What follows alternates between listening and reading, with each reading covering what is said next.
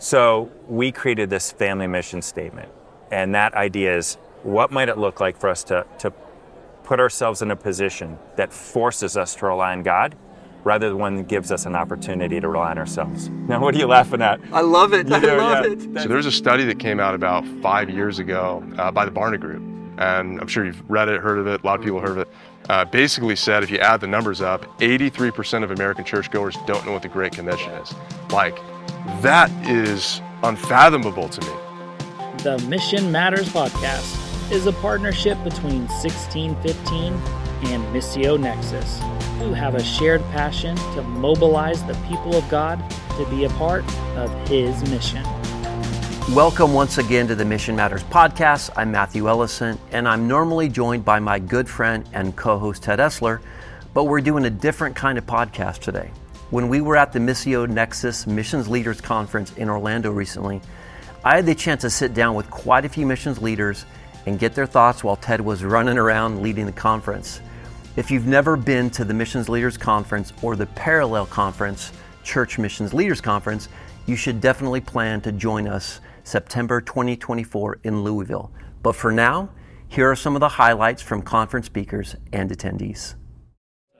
Well, you never know who you're going to run into at the Missions Leaders Conference. No, you don't. No. And I'm here with Rob Wassel.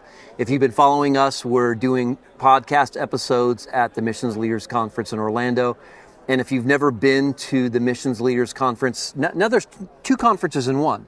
It's the Missions Leaders Conference and the Church Missions Leaders Conference. Yeah, I'm surprised you didn't have the Church Missions Leader Conference first when you described I should have said that first. You absolutely should have. Okay, so Missio is really stepping into this space of how do we pull more churches, so, Absolutely. connecting the church and the agency together. So it's great. So I run into Rob Wassel. The truth is, I knew you were going to be here. Yeah, he did. I'm pretending this is random, but it's not random. It's not at all. In fact, the $5 you gave me to do this interview is proof that it's not random. Well, I've also asked you like 10 times to visit the booth, so I'm pretending we just bumped into each other. I've been sitting here for 25 minutes.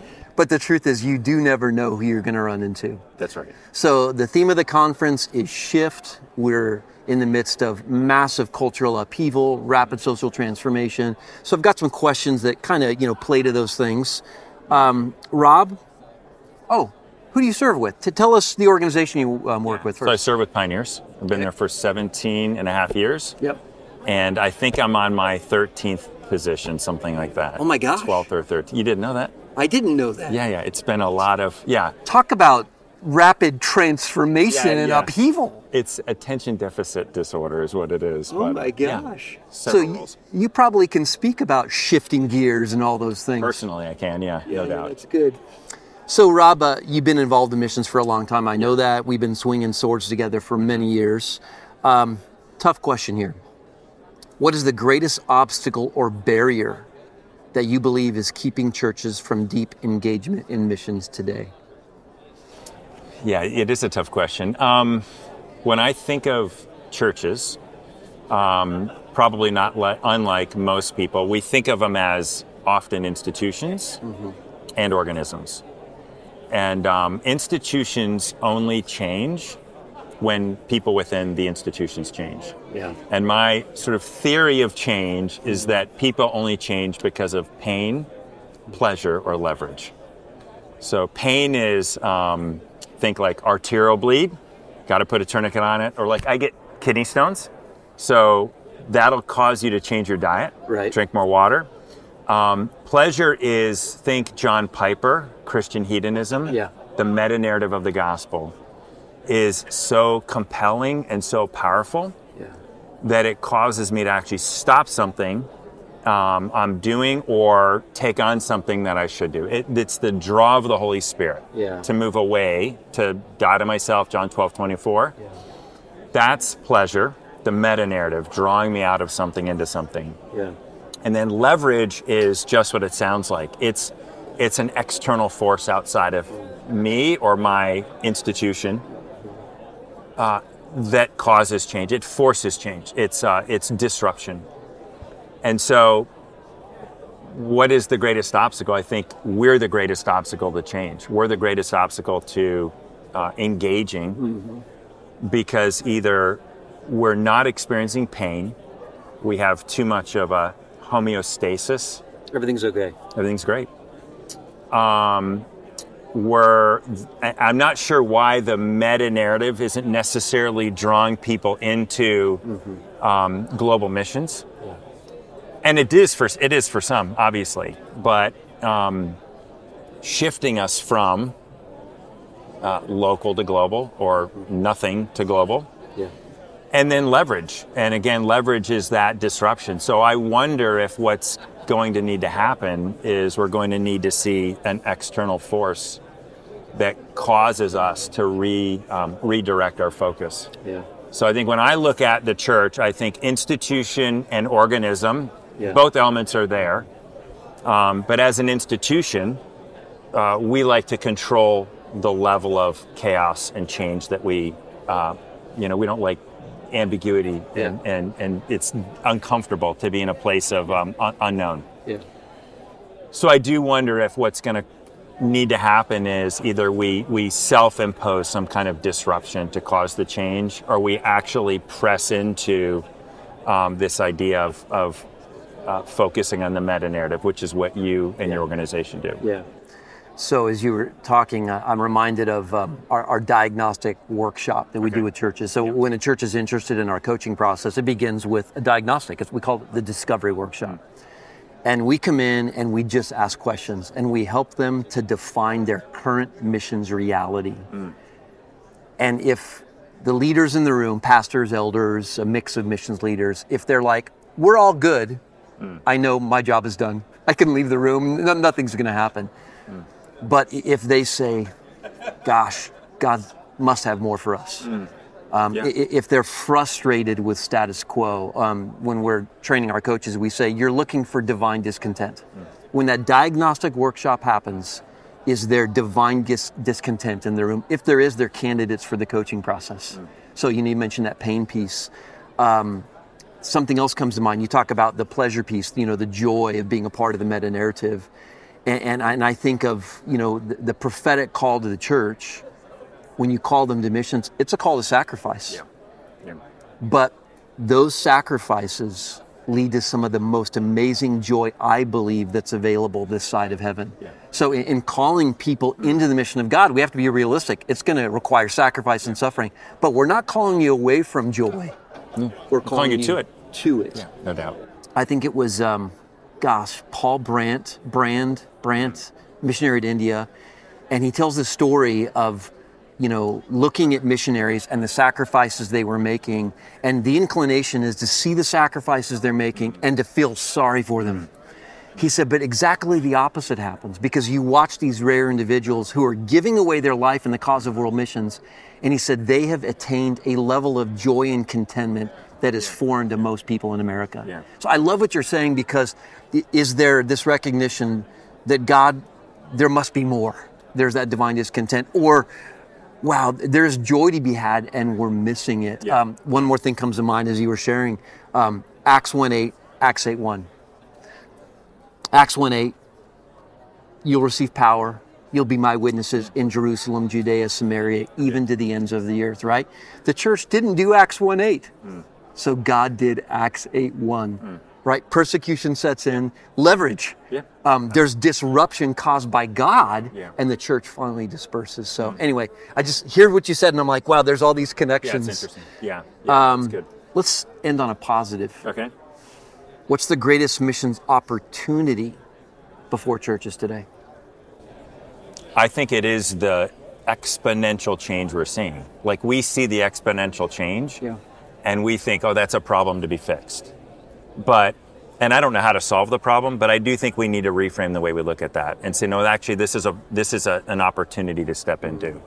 And I think as we reframe that and start thinking about these problems as opportunities and praying around those opportunities, we'll see God open something up that's above and beyond what we could ask or imagine. Yeah. And I do think it's that reframing, how we look at things, the assumptions we make about them. I think if we can flip that script and understand God works in these unique paradoxes, and if we see that as a paradox to step into, I would imagine God's going to do something interesting. Yeah, beautiful. One more question, off script. You didn't know I was going to ask this. No. Really? No, no. I know you did. $5. It's $5. I know. What's been impactful in your own life, like something that just pulled you into missions, or a book you read, or a reason? What is something that just drew you to this? Can you cite anything in particular? Yes. I'll tell you where it started. Was serving in a church years ago, and could not come to the point of determining, was this God or was this just coincidence? Everything had become in the gray. I couldn't discern power from the Holy Spirit. And everything we saw, my wife and I just thought, we don't know what we're seeing anymore. It was a lot of facade, just a lot of activity, but I'm not sure there was a lot of outcome from the Holy Spirit. So we created this family mission statement. And that idea is, what might it look like for us to put ourselves in a position that forces us to rely on God rather than one that gives us an opportunity to rely on ourselves? Now, what are you laughing at? I love it. I love it. That's it. So that's what did it. And we actually ended up going overseas for a while. We had a really rough experience, but it didn't change the way we thought about missions. And we realized we can't, in our current context, see if we're relying on ourselves or God, because it's so easy. Yeah. And so that's what did it for us. Yeah, I love that. Yeah. Brother, thank you so much, man. What a great interview. Thank you. No, awesome. Thank you. Well, I'm with my good friend, Pastor Jeremy Wynn. He serves at Fellowship Bible Church in Topeka, Kansas. And I had the privilege of walking alongside his church several years ago, helping you to really clarify your global mission, develop vision and strategy. And it's been a great journey, brother. It's absolutely been a joy, Matthew. Thanks for inviting me to be a part of the podcast, and even more importantly, inviting me to be a part of your life. Yeah, thank you, brother. Well, listen, coming into this conference, we surveyed a lot of the registrants, and we asked them, if you were in front of a panel of leading missions experts, practitioners, thinkers, what's the one question you would ask? And they came up with a long list of questions. We distilled them, and I'm just going to throw a couple of them your way today. Great. All right. You've not heard these yet. I haven't heard these. All right.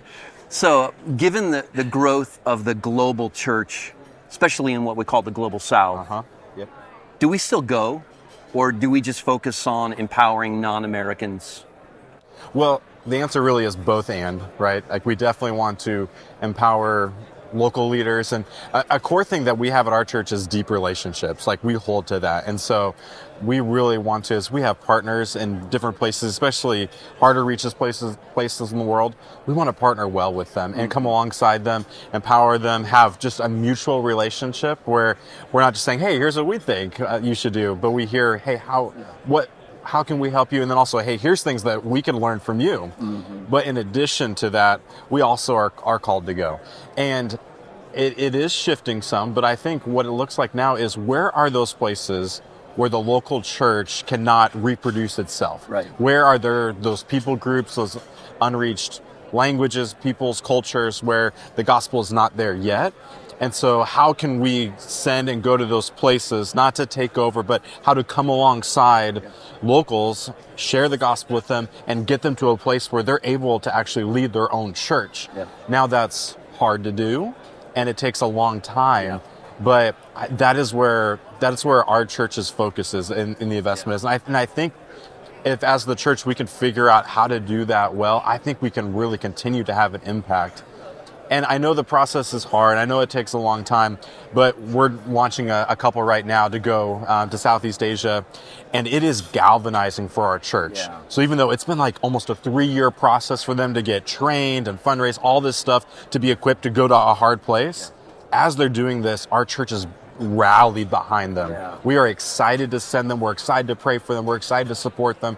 We're excited to be a part of their journey to see what God's going to do in some of these unreached places. Yeah.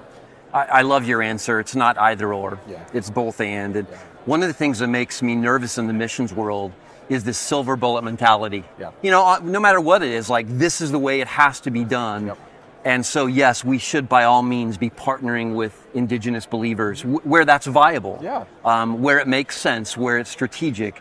And there are places where it makes sense to continue to send our own workers. Mm-hmm. And you mentioned galvanizing. I love that word. One of the things I've thought over the years is that the church can't afford not to send. Yeah, that's right. If we do missions by proxy entirely, if we just outsource missions to others, we'll be spiritually anemic. And so I love your approach that, yes, we're partnering with nationals in places where that is the right, application. And then where that's not a possibility, we're going to send our own people. So, man, I really resonate with that answer. So, Jeremy, what's the most impactful thing or program you have done or been a part of regarding missions in the life of your church? So the most impactful thing that you've been a part of. Let me share what's the most impactful right now. Okay. How about that? Yeah. So within this, the crisis that has been going on with Ukraine, there's been a huge opportunity for refugees. So we live in Topeka, Kansas. So Governor Sam Brownback used to be our governor. Now he's an ambassador. And when the situation was happening actually in Afghanistan, he reached out to our church, some other churches in the area to say, would you be open to care for some of these refugees that are happening? So we made ourselves available. Turns out Topeka didn't have the infrastructure to be able to do that, so they went to Kansas City. Okay. But God grew something in our heart to be available to care for refugees. So then when the situation in Ukraine happened, we actually have a lady in our church that's from Ukraine that moved here about 10 years ago. And when this situation happened, she just was a lightning rod to help bring people in because she had the relationships, the connections. And so Topeka has become a hub for Ukrainian refugees. Wow. And so we started from scratch this ministry, and this other lady that's been a part of our church has started a nonprofit. Our church is partnering with her. We're working with our city, with other churches, with our nonprofits. And I mean, I can't remember the number, but I mean, it's like well over 50 refugees, and it's growing, and it could continue to grow. There's not a lack of them, have been coming to Topeka, and our church has just embraced this. Yeah. I mean, they've opened up their homes, let them in their homes. They're part of helping furnish apartments. They're helping the kids get into school and, I mean, get counseling as they're navigating through trauma. I mean, all the different things that it takes to move from one country to another. And our church just bought in at a relational level. And it was not planned. It wasn't on the strategic plan. Yeah. But we said as a church, we want to be available as God brings things to us. And this is something that God just put in our lap. And it's just exploded. Amazing. So, and it's been fun. Yeah. So you said something immediate, and then were you going to say something? I'm trying to think. That's definitely been one of the things most recently. Yeah. I think this couple that we're about to send out, I think that's going to be really galvanizing as well. But we've sent some other couples out. We have one couple that's been in Japan. I mean, our church just loves them. They're just such a fun couple, and our church loves getting their updates and requests and pray for them. And when they get back and they're able to be on stage and share, like, people just get energized and life from them. So the more connection and relationship there is with initiatives, the more churches bought in. Whether it's Ukrainian families they're literally getting to know in their schools, in the Sunday school and that type of thing, or whether it's relationships with missionaries that we've sent out that we have true relationships with, or partners that we have built long-term relationships with.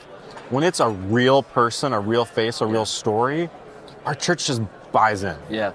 I think that's something that surfaces one of the ways you do missions, and I know this because I was a part of the process, but you have a focus. Yes. You don't just say yes to every funding request, because if you're supporting, 75, 100 disparate things, it's very hard to get your congregation to own it and understand it. Maybe you could talk about that a little bit. Well, we have a stewardship team that as requests come in, we have a filter and a grid, and I'll talk about our focus area. But I mean, we say no probably to 9 out of 10 things. Yeah. And the reason we say no to 9 out of 10 things is so that we can say yes to 10 out of 10 requests from our partners and our focus area. And so, our focus area, it's India, and we've got lots of different partnerships and church planting and things like that we're engaged in, and an unreached people group. And so that's where we want our yes to be. And our yes is focused, again, around relationship, and it's around requests that we get from our partners as we work together. And so we want to be a healthy relationship. We don't want to be toxic one way, all that type of thing. But we want to be focused and zoned in on there. We want our church family to know what's going on there. And we're in a culture where we're bombarded with updates and news and posts and all this type of thing. So not only from a funding place can we not say yes to all this stuff, but even from our church body really feeling connected and knowing the stories, the more we have, it might sound like we're doing more good things, but we're actually watering it down and not able to really focus and have a true impact. And if every church and organization did that type of thing, then we're all very focused in and zoned in and deep on one area, and that's thriving. And then everyone else has their other places that God's calling them to uniquely. Yeah. And that's a beautiful thing. Like if another church says, oh, we have no connection to India, but we're really involved, in Cambodia or some other unreached place, that's awesome. Yeah. Yeah. You keep using the word relationship and deep relationship. And I think it's interesting because as I talk to churches, one of the reasons they hesitate to say no to people who are asking for funding is we love them. We value relationships.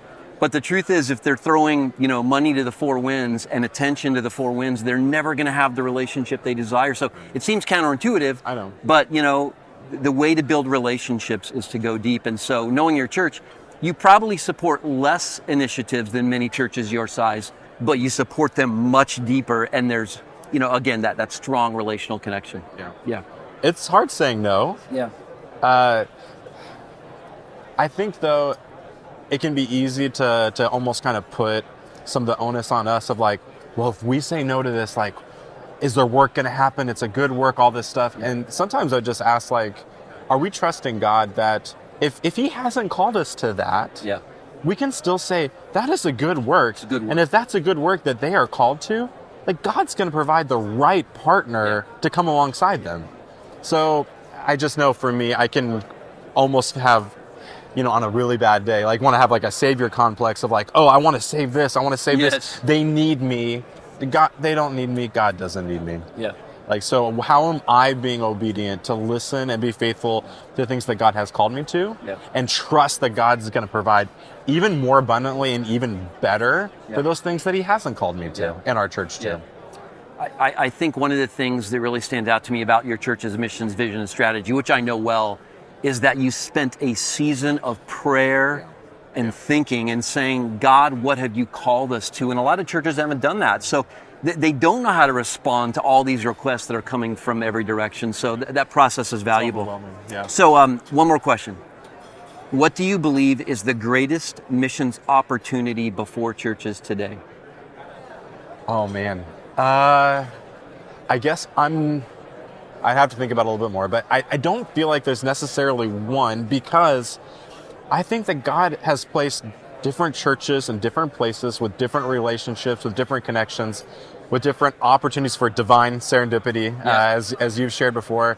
So I think the greatest opportunity begins with prayer, with persistent prayer and saying, God, what is that greatest opportunity that you're putting in front of us for us to say yes to? Yeah. Because if I were to say like, oh, I think it's refugees, someone may be in a community where the government just says, no, you don't have the resource, like you're not a good fit, we're going to go to another city or whatever.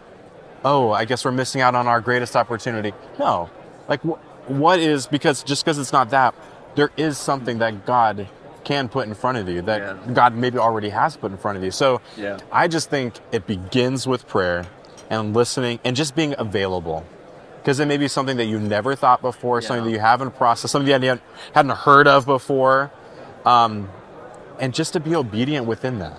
So I don't think there's a one-size-fits-all answer, and I think that's beautiful, because then God can use each of us individually, our own gifts, strengths, and abilities to help bring to fruition the totality of what God wants to do in this lifetime. And I really resonate with that. I wasn't trying to put you on the spot. It wasn't a gotcha question, but you're so right. The greatest opportunity is to pray. And, we've often talked about the church in Antioch of Syria in Acts chapter 13. The vision to reach the Gentiles was born out of the prayer chamber in Antioch. Right. And they rooted that calling in the Old Testament prophecies, but it was out of that prayer chamber that the Holy Spirit spoke and said, set apart these men for the work of taking the gospel to the Gentiles, to the nations. So that's a great place to stop, man. What's the greatest opportunity? It's to seek God and say, what have you called us as a church to do? Amen. Thank you, brother. Thank you, Matthew. My friend, tell us who you are. Tell us about the organization you work with. And thirdly, I want to know the strangest food you've ever eaten. I love it. So who are you? Who do you work with? Strange food. So Luke Womack from California, and 9 years ago started an organization called Arrow. And Arrow has a vision to end missions. And we do that by eliminating barriers. Student debt is one of them for missionaries. Another one is the missionless churchgoer. So those are two of the barriers we're working on. And man, strangest food that I've ever eaten.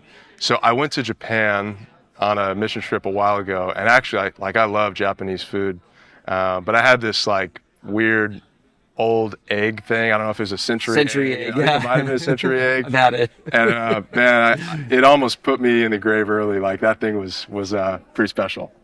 So if you don't know what a century egg is, our viewing audience, it's an egg that is marinated in something, and then they bury it. Yes. And it's black. And that's right. And it's fermented. It's disgusting. Yeah, it's terrible. For those of you who like century eggs, I'm really sorry I called that disgusting. If that's something you love, forgive me. Yeah. Anyway, well, listen, let's talk a little bit about those barriers. The barrier of student debt, keeping candidates from the field, potential missionaries, and then the missionless churchgoer. Missionless churchgoer. Let's talk about those. Yeah, I would love to. So, I went on a mission trip in 2011 to India, and man, my whole life changed. Like before I went on this trip, I thought missions was for other people. If I'm being honest, my mission in life, if you want to call it that, was just making a lot of money and spending it on myself. Yeah. Like I call it the rich lie that I was believing. Yeah. And so my whole life was about that, man. I read books about business. I wrote down the goal my freshman year to be the CEO of a Fortune 500 company. And my whole life was just about making money. And then I went to India in 2011 for 2 months. And I remember seeing men, women, and children. And I realized these people will all be born, live their entire lives, and never hear the gospel. Like, that was shocking to me. Like, how can that be? These people are lost and nobody is coming to find them. And somehow, like, being a rich CEO wasn't as important to me. Yeah. And so I would say in that season, I moved from my rich lie to the rich life. And the rich life, ironically, has very little to do with money. That's right. Right? It's about stepping into God's purpose to see his glory praised through Jesus among the nations. So I get back from that trip, I'm like, so what do I do? Like, I saw this, I want to be a part of this. What do I actually do? And I realized I could go myself and go overseas, and that would be great. And man, what if I could help get like 5 people overseas, or maybe 10? Like, that would be a life worth living right there. And so I started calling my peers. Like, I literally just phoned about 100 people. That was back in 2014, and just said, hey, have you ever considered a career in long-term missions to the unreached? Like, I opened with that. They're like, I'm sorry, who are you? I'm like, we went to college together. I had your phone number. Yeah. But it was like a Christian school that talks about missions a lot, so I figured that was a good place to start. And not everyone said yes, but some people did. They said, yeah, I've thought about being a missionary. Yeah. And my second question was, well, why are you not there right now? And I kid you not, every person who said yes to the first question had the same answer to the second question. Student debt, student debt, student debt. I didn't expect it. I didn't go in thinking, oh, student debt's a barrier. I didn't know. I was ignorant to that. And that's when we started Arrow. We realized, oh, there's a real barrier here. Unless all these people are blowing smoke, they'll actually go overseas if we pay their student debt. I don't think they're bluffing. And so we started raising funds, and sure enough, the first few families went out as we took on their student debt.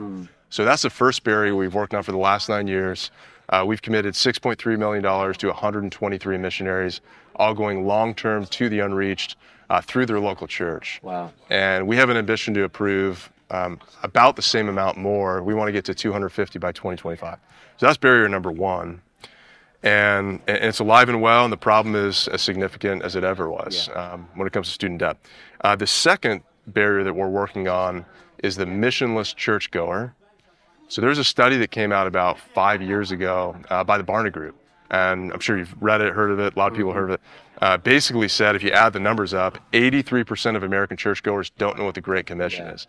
Like, that is unfathomable to me.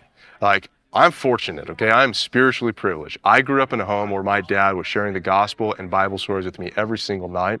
And so I had this knowledge of the Great Commission, but ironically, I wasn't doing anything about it. So what's the difference, right? You know about it and you don't do anything about it. But we want to see people who know about the Great Commission and do something about it. And so that's why we started the missions course. It's a 6-week course that invites believers to learn about God's heart for the nations in the context of their local church, or they could take it online on their own at themissionscourse.com. and just learn about this stuff. So see if I can remember the lessons.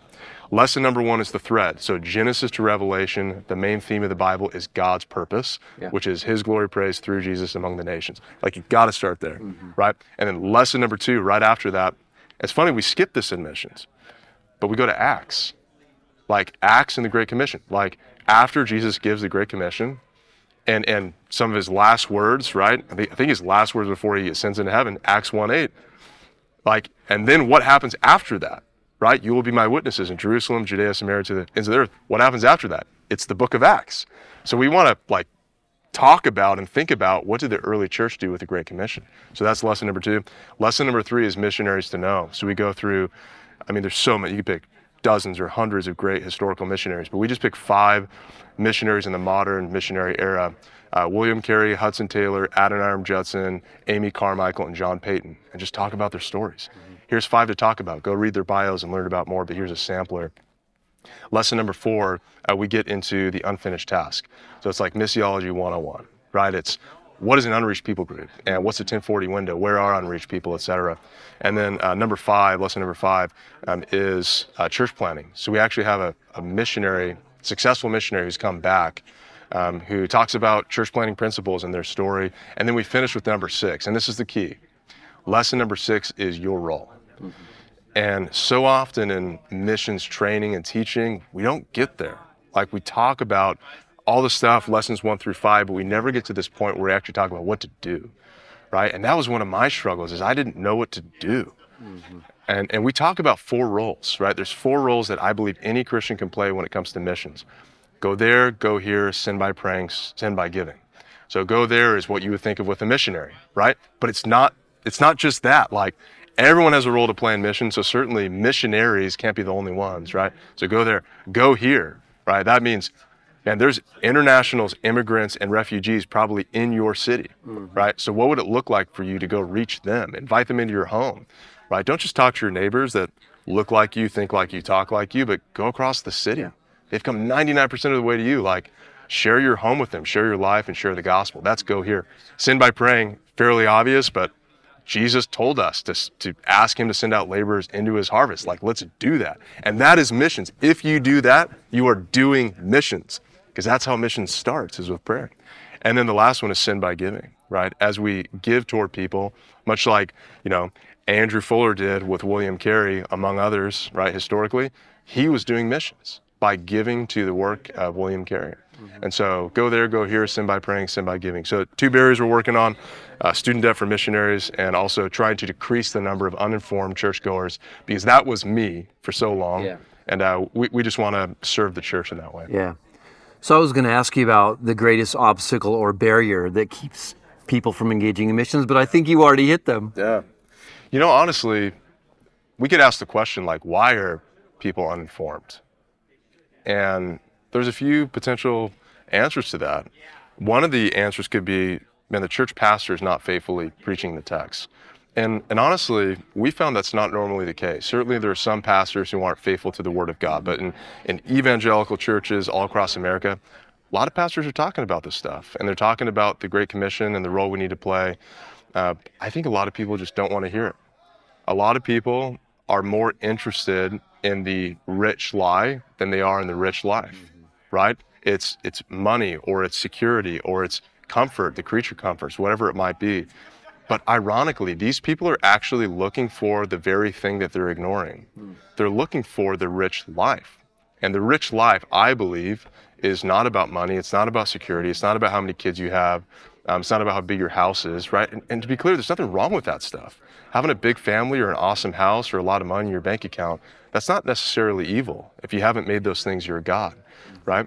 But the rich life is all about looking at God's purpose, not what's my purpose. Don't start there. Start with God's purpose. What is his purpose? His purpose is his glory praise through Jesus among the nations. And when you make that the priority and the passion for your life, that's when your life starts to become rich.